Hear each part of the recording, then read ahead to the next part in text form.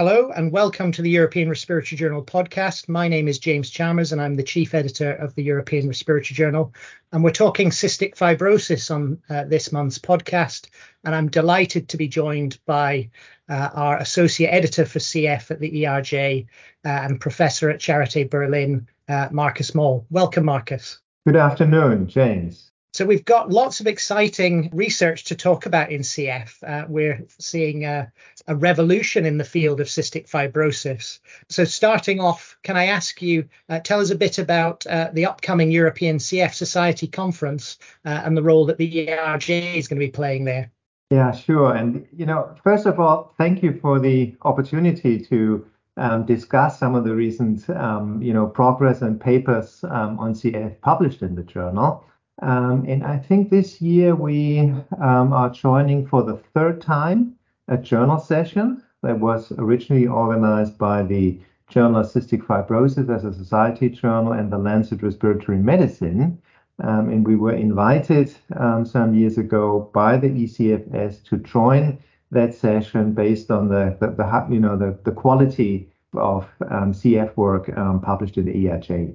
So this year, we will feature a recently published study from the French Compassionate Use Program that interestingly studied the clinical effects on the most recent CFTR triple combination modulator therapy, elexacaftor, tezacaftor, and ivacaftor, in patients with severe lung disease that do not carry the common F508del allele and are therefore so far not eligible for this therapy in Europe. Okay, so let's talk about that paper, which is a really exciting paper. So this you tell us, Marcus. So the French Compassionate Program was providing the modulators to those individuals who currently in Europe are not eligible for access to those treatments. But how did they determine which patients would or would not benefit from those medications?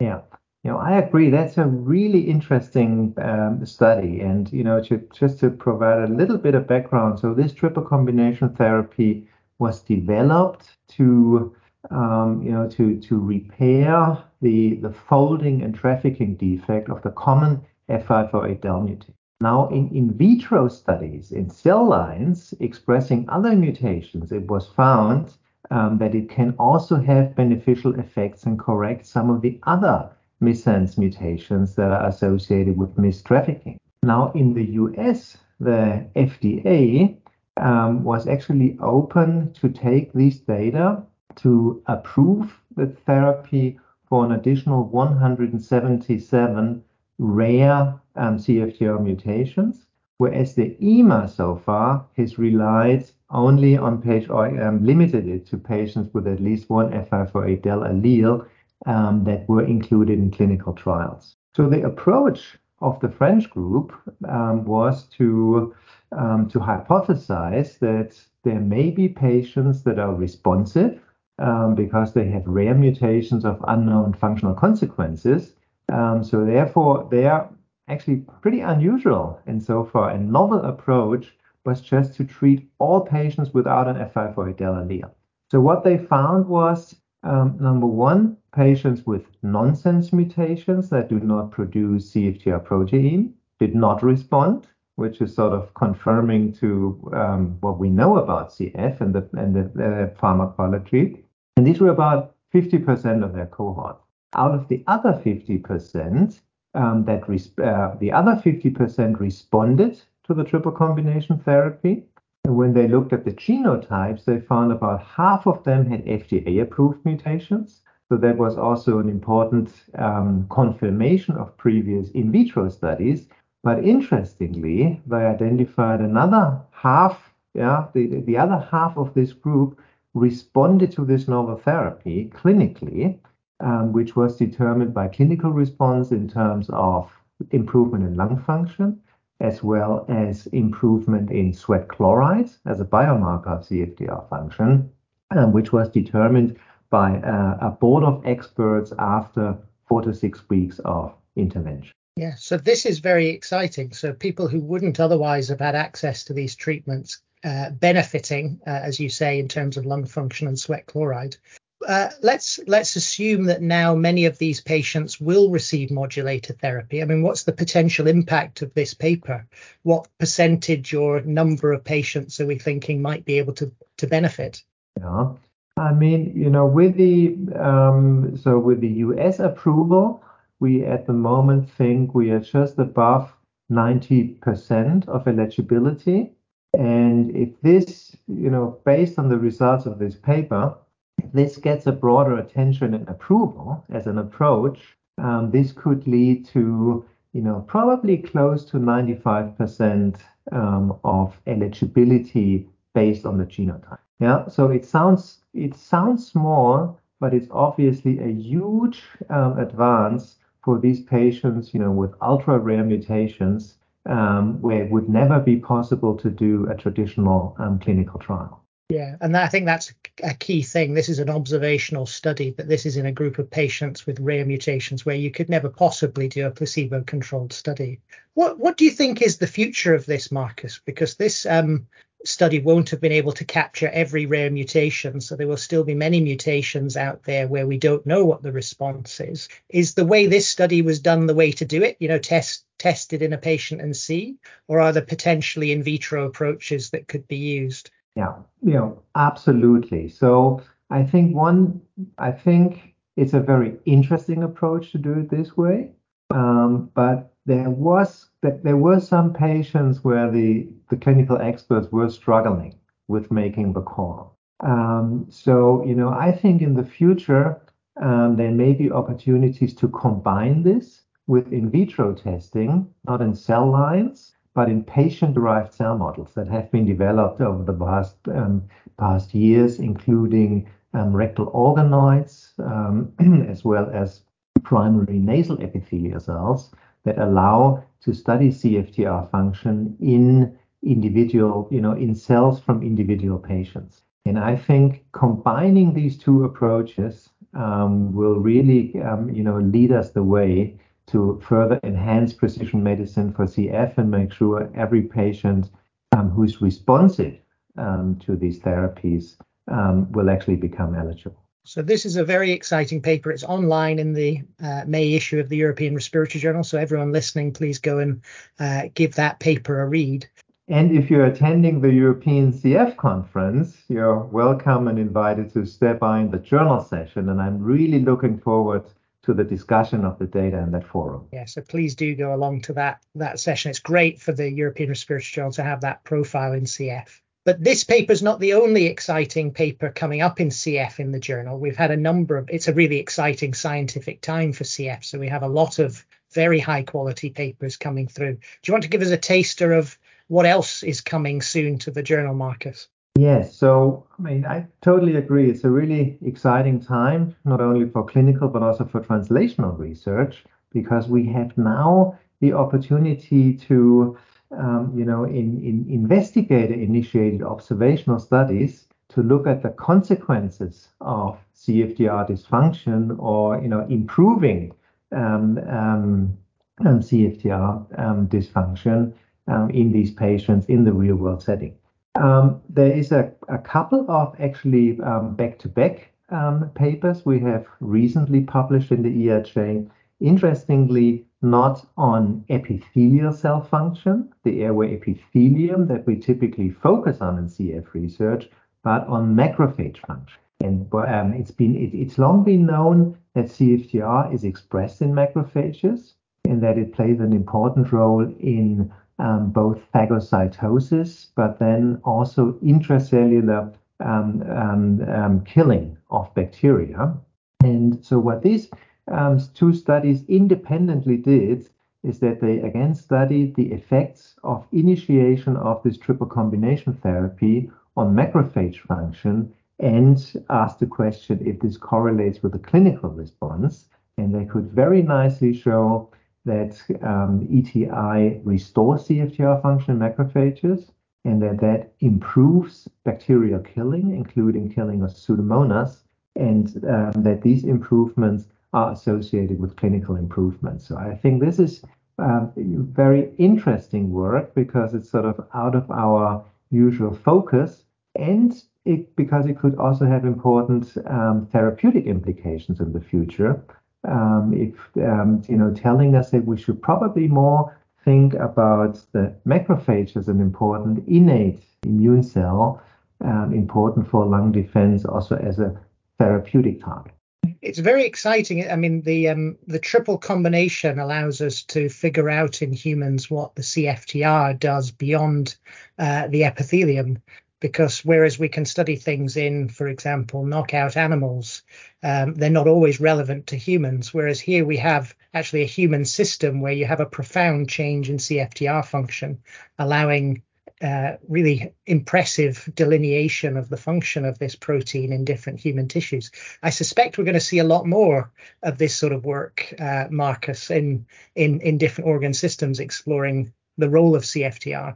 Yes, that's one hot topic in the future when as we can treat the lung better, the extrapulmonary manifestations, but we still also have to understand better what's going on in the lung with this CFTR modulator therapy. And therefore, happy that another paper will soon be published in the journal where I was involved in a study, an interdisciplinary study, and we performed here in Berlin, where we really took a multimodal approach, if you want, to look at the downstream consequences of CFTR function, including mucus rheology, because the mucus is highly viscoelastic in CF patients, but also changes of the microbiome and inflammation and the proteome of the sputum. And, these studies in my mind are important because we can learn how much we can achieve with restoration of CFTR function in established lung disease, but they are also informative with regards to the question how many additional therapies will be necessary. So key findings of this study were that ETI therapy rapidly improves mucus rheology, the microbiome composition, including relative and absolute load of Pseudomonas. It reduces inflammation, including protease activity. However, there's still in all outcome measures substantial residual abnormalities or changes. We were able to include a healthy control, and by comparison to the healthy control, I would say the residual changes in these patients were at least in the range of other chronic airways diseases such as non-CF bronchiectasis. Okay, so that's, I think, a really, really important study, actually with therapeutic implications, because there's a lot of question at the moment on the sputum rheology side of whether we should be stopping mucoactive drugs, and on the antibiotic side, whether some patients still require their inhaled antibiotics. So based on your data, what do you think the answer to those questions is going to be? Yeah. So, just to have it clear, these were adult patients with chronic lung disease. They had an average FEV1 in the 50s, 60s. But in this patient population, we found residual mucus dysfunction based on the rheology. We found that, although the Pseudomonas load was reduced, most of the patients that were chronically infected with Pseudomonas before retained their chronic infection.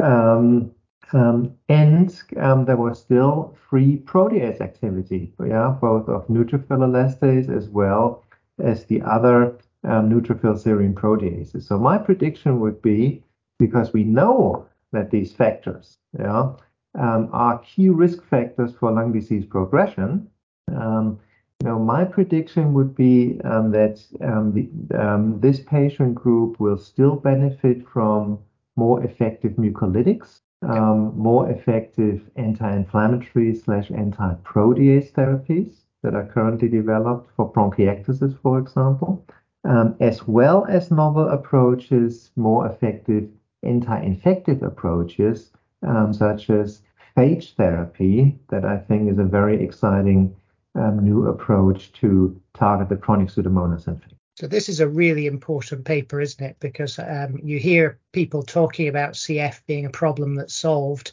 and it's clear from this data and from other data that particularly for the adults with established lung disease, there's going to be an ongoing need for additional treatments long term.